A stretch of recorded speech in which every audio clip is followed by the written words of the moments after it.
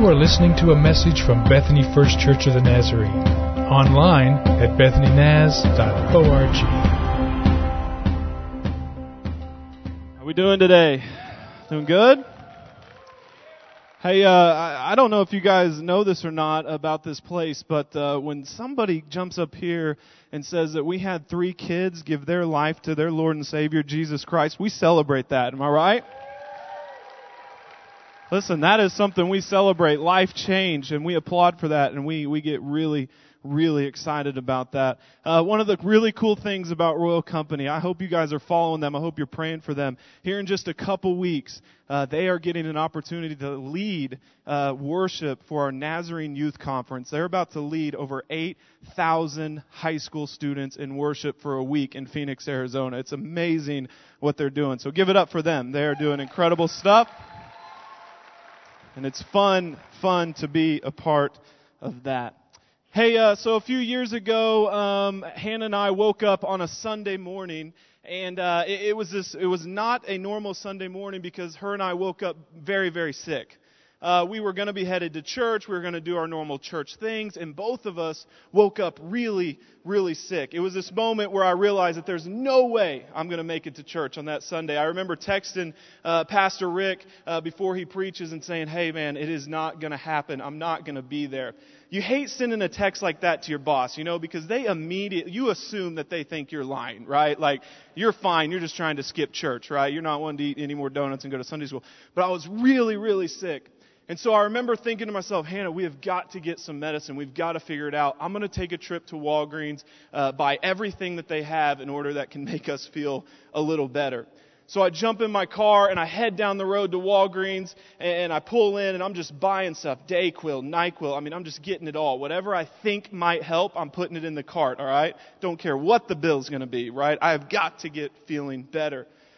I'm on my way back, and the only thing I can think about is just that I want to be home. I'm so tired of driving. I just cannot wait to get home. And I'm coming down Route 66, and I turn my signal on, and I look in my side mirror, and nobody's there, and I just kind of start to go over because I got to get in the left-hand lane.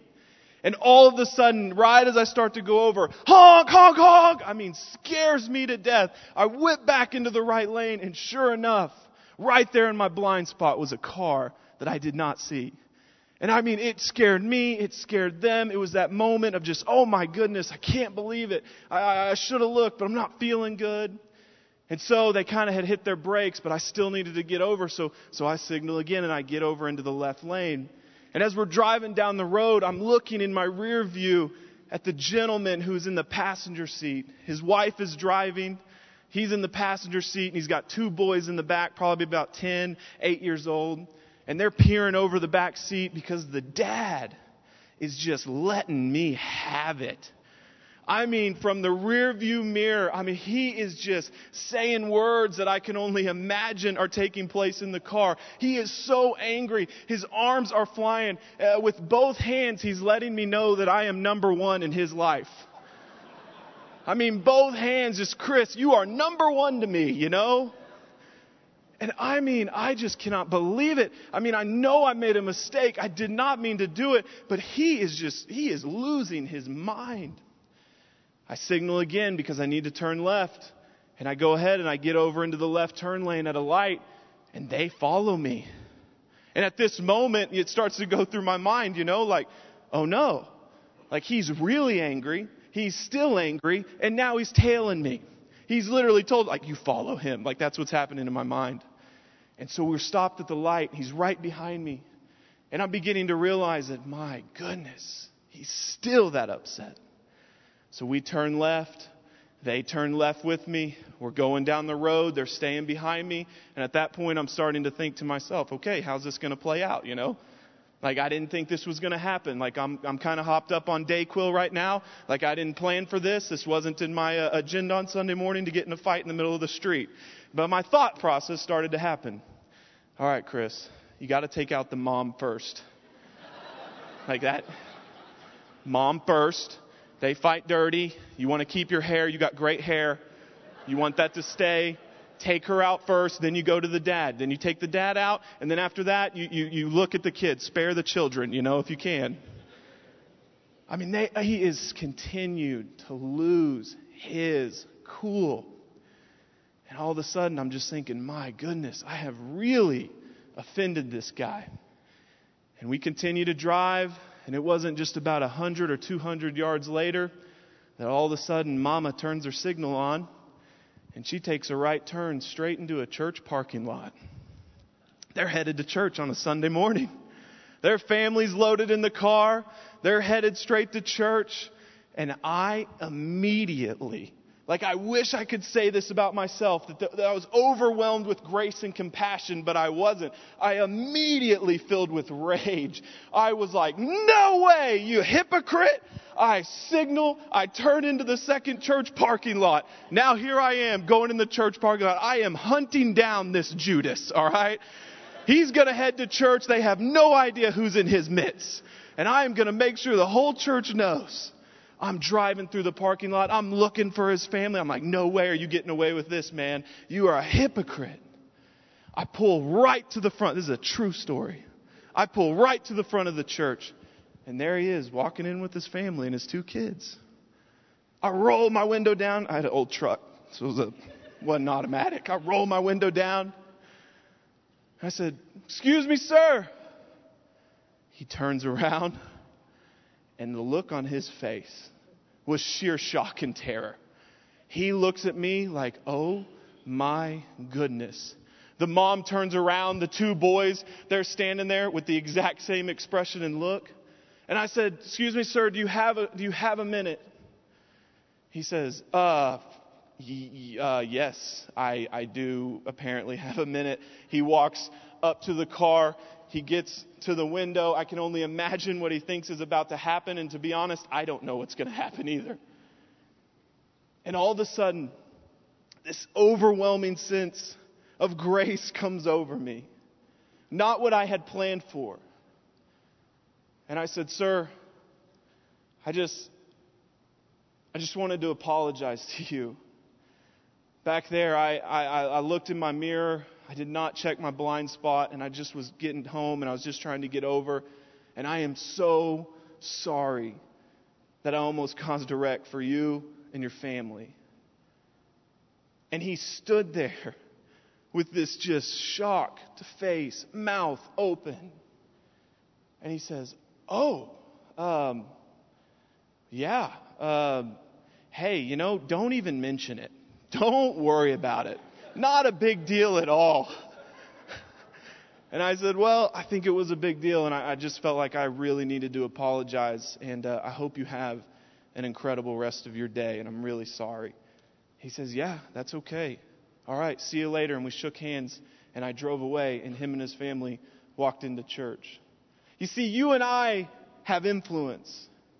You and I have the ability to influence people, whether it's for the good or whether it's for the bad. And we are saying this week after week after week because we want us to get it as a community, that you and I have influence.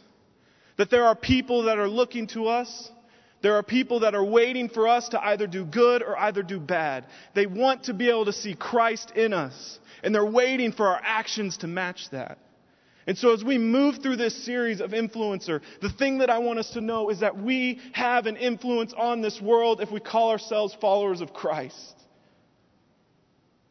And I want us to look at the person of Jesus, because you and I follow the greatest leader ever in the history of this universe. And we can learn something from him. We can find out ways to lead like Jesus. So here we are. I want us to turn to Matthew chapter 23, verses 1 through 12, if you have your Bible. If not, it's going to be up on the screen. Don't worry about it. Matthew 23, verses 1 through 12. And as I chose this passage a few months ago, I thought it would fit the theme really well. And I did a little bit of research on it. But I thought, man, this is going to be a great passage. I've read it hundreds of times. It's going to work out fantastic. As I started studying this passage, I quickly started to realize that it is much more complicated than I had previously thought it was going to be. And the truth is that this passage is filled with truth for us today. And as I've been preparing, this passage has been transforming me.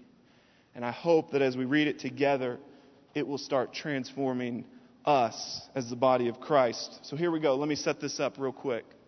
Jesus is in a bad situation. He's in a tough little spot because the Pharisees, the high priests, the rabbis, the Sadducees, they are all cornering Jesus at this time, and they're challenging him with hard questions. They're throwing questions about Scripture. They're trying to trap him in ways to live life. They're trying to talk to him about the kingdom of God. Everything they can do to try to make Jesus not who he says he is. And Jesus is caught up in this trap. And I love what Matthew says right before this passage that we're about to read. Matthew says that Jesus had just got done answering a question, and he answered it with such authority and such grace that he said the Pharisees and the high priests and the teachers of the law, after his response, he says no one asked him another question again. This is who Jesus is, and this is a situation he had just come out of when he starts in Matthew 23, verse 1. And it goes like this. Then Jesus said to the crowds and to his disciples, the teachers of the law and the Pharisees sit in Moses' seat. The teachers of the law and the Pharisees sit in Moses' seat. I can't tell you how many times I've read this passage and I've opted not to study what Moses' seat is. I can't tell you how many times I've read this passage and just tried to pass through what Jesus is trying to say when he explains that the teachers of the law and the Pharisees are sitting in Moses' seat. Moses' seat is not a literal seat, but it is a seat to describe how much authority and how much power these Pharisees had. He's saying that the teachers that he is talking to, the teachers that he is talking about, have all the authority of Scripture. It is as if you sat in Moses' seat, that you have the full authority to talk about God. It is as if whatever you say, the words that come out of your mouth, are as if God had said them himself. These are the people who are sitting in Moses' seat. You see, you and I, we have people like this in our life. You may not think about it in that way, that they're trying to be or play the role of God. But the reality is you and I both have people who sit in seats like Moses' seat. A story that comes to mind for me is when I was first dating Hannah. It was kind of like one of those first dinners. I'm over at her grandparents' house and I get my plate of food and all of a sudden I go and I have a seat at the table, and it's this moment where her grandfather walks up to the table and stares at me, and I kind of look back at him, and it's this stare like, you're in my seat. You know that feeling? You might have a chair at home, or maybe you think of your dad who had a chair that no one was allowed to sit in that chair because that was your dad's chair. And it was like if you sat in that chair, you could almost wield the power. Sometimes when Hannah's grandpa wasn't in there, sometimes I'd walk in, I'd just have a seat, just like to feel what the power is in the seat. We have people in our life who sit in Moses' seat. And if you're sitting here today and you're like, I can't really think of anybody that in my life that has Moses' seat, then it's probably you, and you need to chill. You need to chill out. You're stressing people out. It says this, the teachers of the law and the Pharisees sit in Moses' seat. So you must be careful to do everything they tell you. You must be careful to do everything they tell you, but do not do what they do, for they do not practice what they preach. You see, they tie up heavy, cumbersome loads and put them on other people's shoulders, but they themselves are not willing to lift a finger to move them.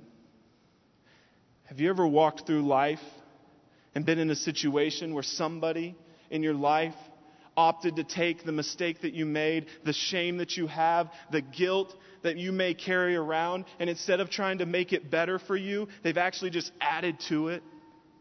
They've actually just taken your mistake and your shame and your guilt and they've just put it on you more. And so you just carry it around on your shoulders.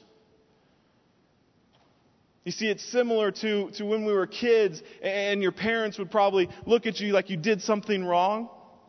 Like you made a mistake. You did something you shouldn't have. And your parents go, you know what? It's not that I'm mad at you. I'm disappointed. It's like that little bit of extra. It's like that little bit of extra thing where it's like, it would be easier if you were just mad at me. But you're like just disappointed. And you walk away carrying that. Last night, I was with my family and we were having a little gathering. And I'm in the kitchen and I'm doing some dishes. And my 4-year-old nephew, Jack, was there. His real name's just Jack, but I call him Jack. And he's there, and earlier in the dinner, he had come up to me and he said, hey, Uncle Chris, can I have a cupcake?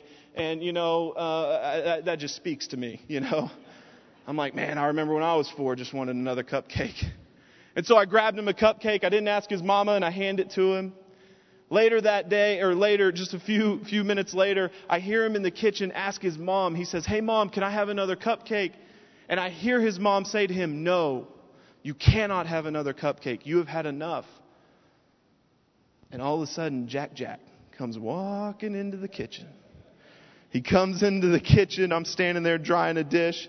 And he goes, hey, Uncle Chris, can I have another cupcake? I said, hey, buddy, I don't know if you can have another cupcake. He said, well, my mom said I could have another cupcake. I go, really? I said, so you're telling me that your mom said you can have another cupcake? He thought about it for a second. He goes, yeah. I go, so if I ask your mom right now if you can have another cupcake, she's going to say yes. He goes, mm-hmm. I go, hey, Mom, can Jack have another cupcake? She goes, no, I have told him he cannot have another cupcake. I go, boy, you're lying. You are lying. I go, I cannot believe you. I said, Jack, that's lying, buddy. And he walks away, just shoulders down, just like this heavy burden that he's just carrying. He walks into his mom, big tears. She grabs him and she talks to him a little bit about lying. And just a few minutes later, he comes walking back, just shoulders down, just so ashamed. And he says, Uncle Chris, I'm sorry I lied to you. I said, it's okay, buddy. Here's a cupcake. Like, love that kid. You know what I'm talking about. Someone just added to your shame and your guilt. They tie up heavy, cumbersome loads and they put them on other people's shoulders, but they themselves are not willing to lift a finger to move them. They're willing to add to it, but they're not willing to move you to forgiveness and grace. They're willing to make it heavy, but they're not willing to lift a finger so that you can find right relationship with a loving God. And then Jesus says, everything they do is done for people to see. They make their phylacteries wide and their tassels on their garment long. I want you to know what a phylactery is. The Pharisees would carry and create these huge boxes. And in those boxes, they would wear them around the city, wear them around the town. And inside those boxes would be the scrolls of the scriptures that the Pharisees had memorized and knew. And the bigger that box was, the more holy and the more righteous and the more religious that priest would be. And he says they would make the garments that hang on their tassel to remind them to be constantly in prayer. They would make their tassels extra long so that people would know how righteous they are. You see, they loved the place of honor at banquets and the most important seats in the synagogue. They love to be greeted with respect in the marketplace and be called rabbi by others.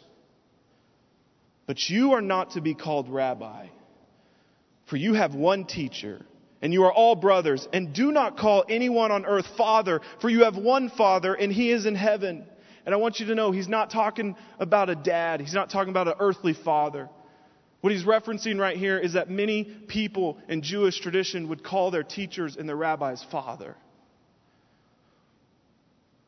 And do not call anyone on earth Father, for you have one Father, and He is in heaven. Nor are you to be called instructors, for you have one instructor, the Messiah.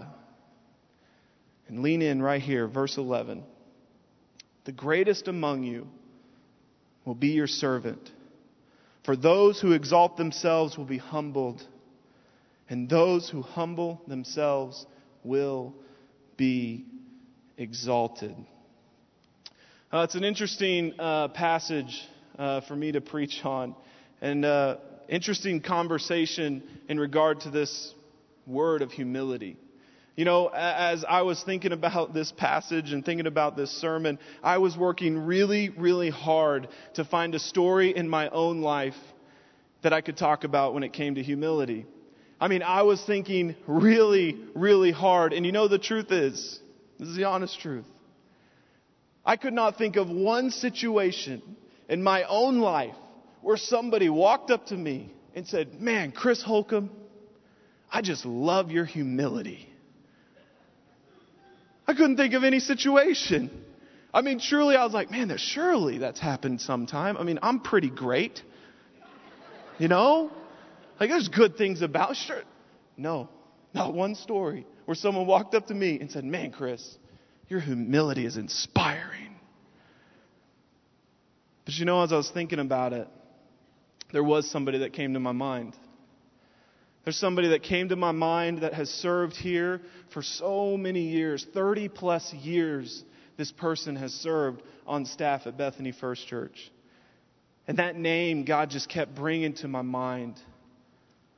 And his name is Pastor Lewis McLean. Anybody know him? Yeah. We all agree. Pastor Lewis and his wife Rita McLean, I could not think of a better picture of people who live their life absolutely oozing humility. It just pours from them. You have one conversation with them and you leave thinking that you are the greatest thing that has ever walked the face of the earth. It doesn't matter what you've done. Lewis is there to offer forgiveness. It doesn't matter what you carry. He's there to pray for you and care for you. It doesn't matter what meeting he leads around this place. He not only leads the meeting, as soon as it's over, he's the one cleaning it up. When I think of somebody who practices humility, if you're looking for a picture different than Jesus, but a very close second, I would say Lewis McLean is it. Humility. It's a difficult thing for us. It's hard for us to grasp. But today I got two questions for us. Two very direct questions that I feel like we have to do this work in order for us to move forward. And the first one is going to be for you personally. The second one is going to be for us as a community.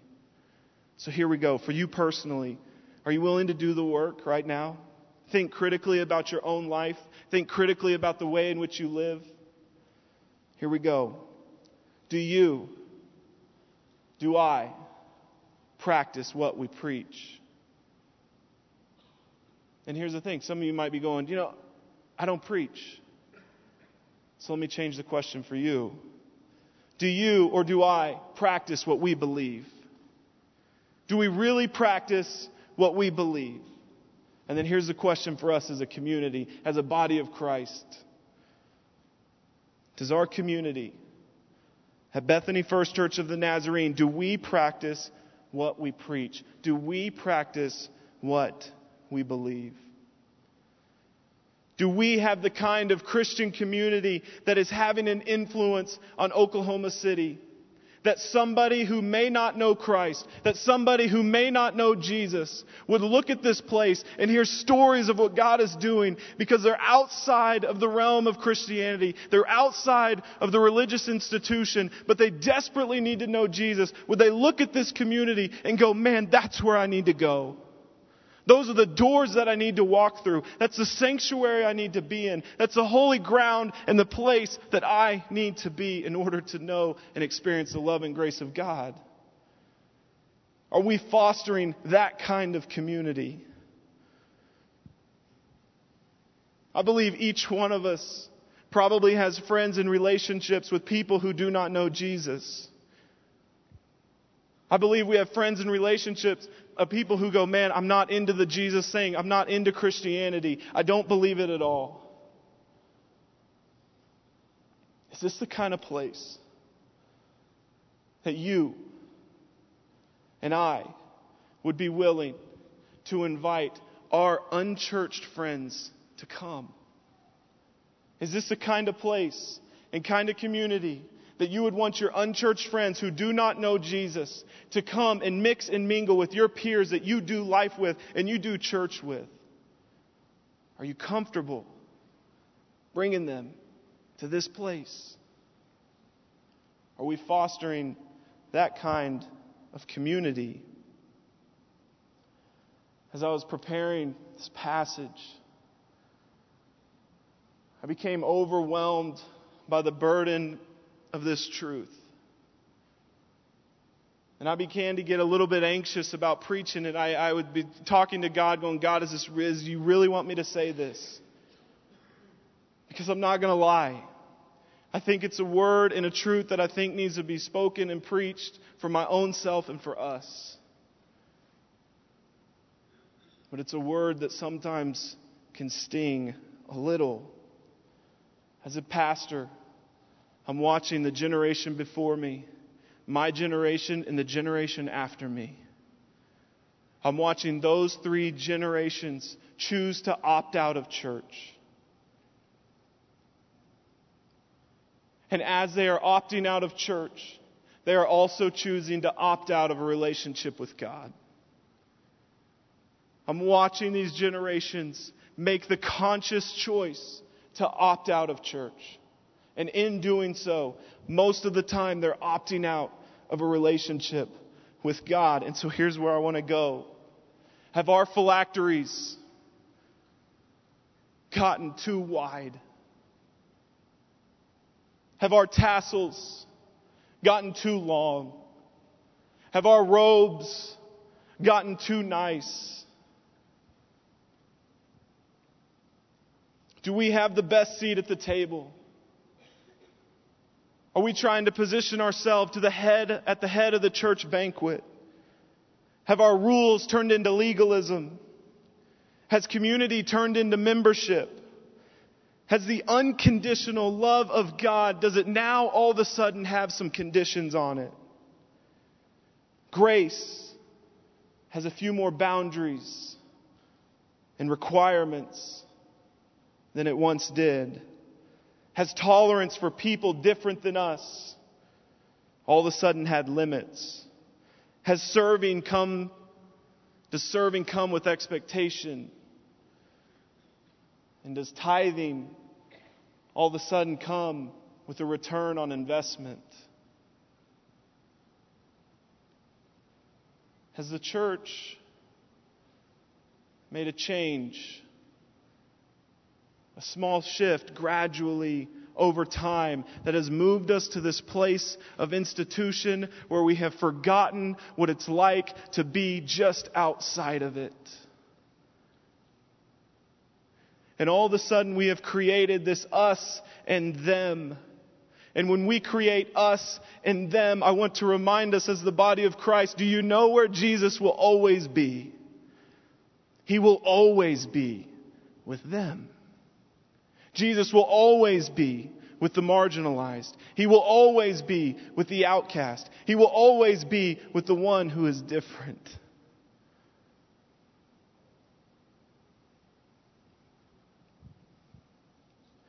The Greek word used for humble in this passage, in verse 12, you can literally translate that word humble to meaning somebody who waits and serves on a table at a restaurant.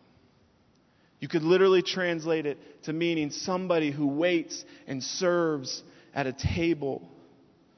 I waited and served tables all through college. It was a great job. Many of you would come in. I waited and served tables at Charleston. Some of you would leave great tips. Thank you so much. Some of you wouldn't leave tips at all. No, I'm joking. I waited and I served tables. I know a little bit. I got a taste a little bit of what it's like to humble yourself and to serve others.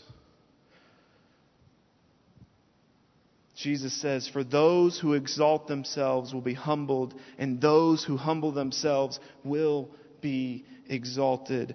You see, practicing humility is countercultural. We live in a world and society today where it's all about you becoming number one. We live in a world and society where it's about getting yours. It's about how successful can you be? What can you do to achieve the next thing? Who can you run over on your way and path to success? That's the world that we live in. And Jesus comes in preaching and teaching an entirely different narrative. You see, Jesus had the authority to pick and choose when to stop serving people, when to stop healing people. Yet time and time again, He opted to work late into the night. You see, Jesus probably could have made a choice that He could ride in on a white stallion into Jerusalem, but instead He opted to ride in on a donkey.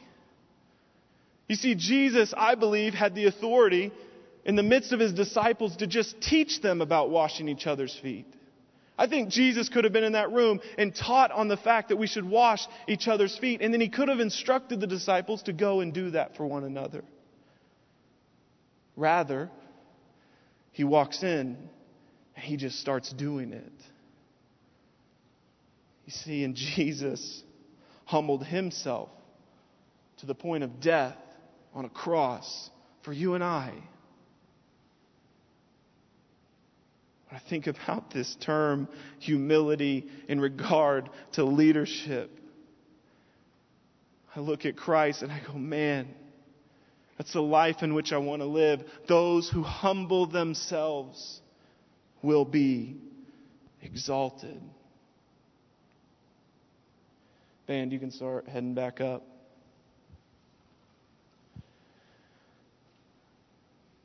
As I pulled through that parking lot of that church, everything in me, every sinful fiber of my being, wanted to shout out to that guy, "You hypocrite! How could you act like this and then find yourself in this place of church? How could you act like this and then find yourself trying to be in the presence of God?" And as I rolled my window down and I watched that family begin to walk through the front doors of that, God began to do something and change in me.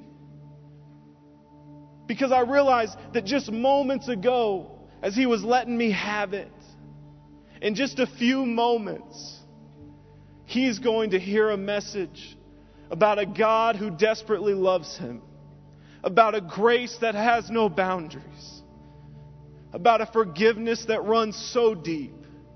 And I am so thankful that that church on the corner, for whatever reason, whatever it is that they're doing, is working to create a culture in which those who are outside of religious, those who are outside of relationship with Christ, felt comfortable enough to get in their car on a Sunday morning at 9:45 a.m. and make their way to a sanctuary to worship. You see, this is who I want us to be. This is who I think God is calling us to. And I think we're moving in that direction. And I begin to hear stories about how people are finding this place a sanctuary and a safe place. But I never want us to be a place that forgets what it's like to be outside of that grace. I never want us to forget that this place is not a house of saints, but a hospital of sinners who have been redeemed. And it is our call, and it is our job to be a friend and a neighbor. It is not our job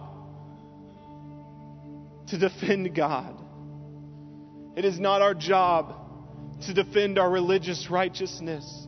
God is big enough to take care of that Himself. It is our job to humble ourselves, humble our opinions, humble our thoughts, humble our need to be right, humble our need to have the last word, and humble ourselves so that Jesus will be exalted through you and I. This is it. This is the freedom in this passage. You have one Father, and He is in heaven. You have one instructor, and He is the Messiah. It is who God is calling us to be. I want us to start living and leading like Jesus when it comes to humility. And I don't know what that looks like for you today, and I truly don't know how to respond today. So the response is just wide open. If you look at your life and you go, man, I've been doing this a long time, and I've just kind of been missing the mark, and I need to find a place for forgiveness and prayer, then I want this moment to be that. If some of you are just saying, man, I just need prayer for something else, or maybe prayer for how God can move in you to start living out this life of humility so that God can be exalted, I want this moment to be for you. So, Father, will you move in our hearts? Will you help us to humble ourselves like you have humbled yourself? Create in us a passion for those who are outside of faith. Create in us a culture and a community that welcomes those who are different than us. Help us not to be people who continue to tie up cumbersome burdens on people's shoulder and not be willing to lift a finger. But help us to be people who recognize them out in the world, find the burden and the broken, and do whatever it is we can to make sure they know about your grace and your love. Father, help us to respond to what you are calling us to do. You have been listening to a message from Bethany First Church of the Nazarene. Visit us online at bethanynaz.org.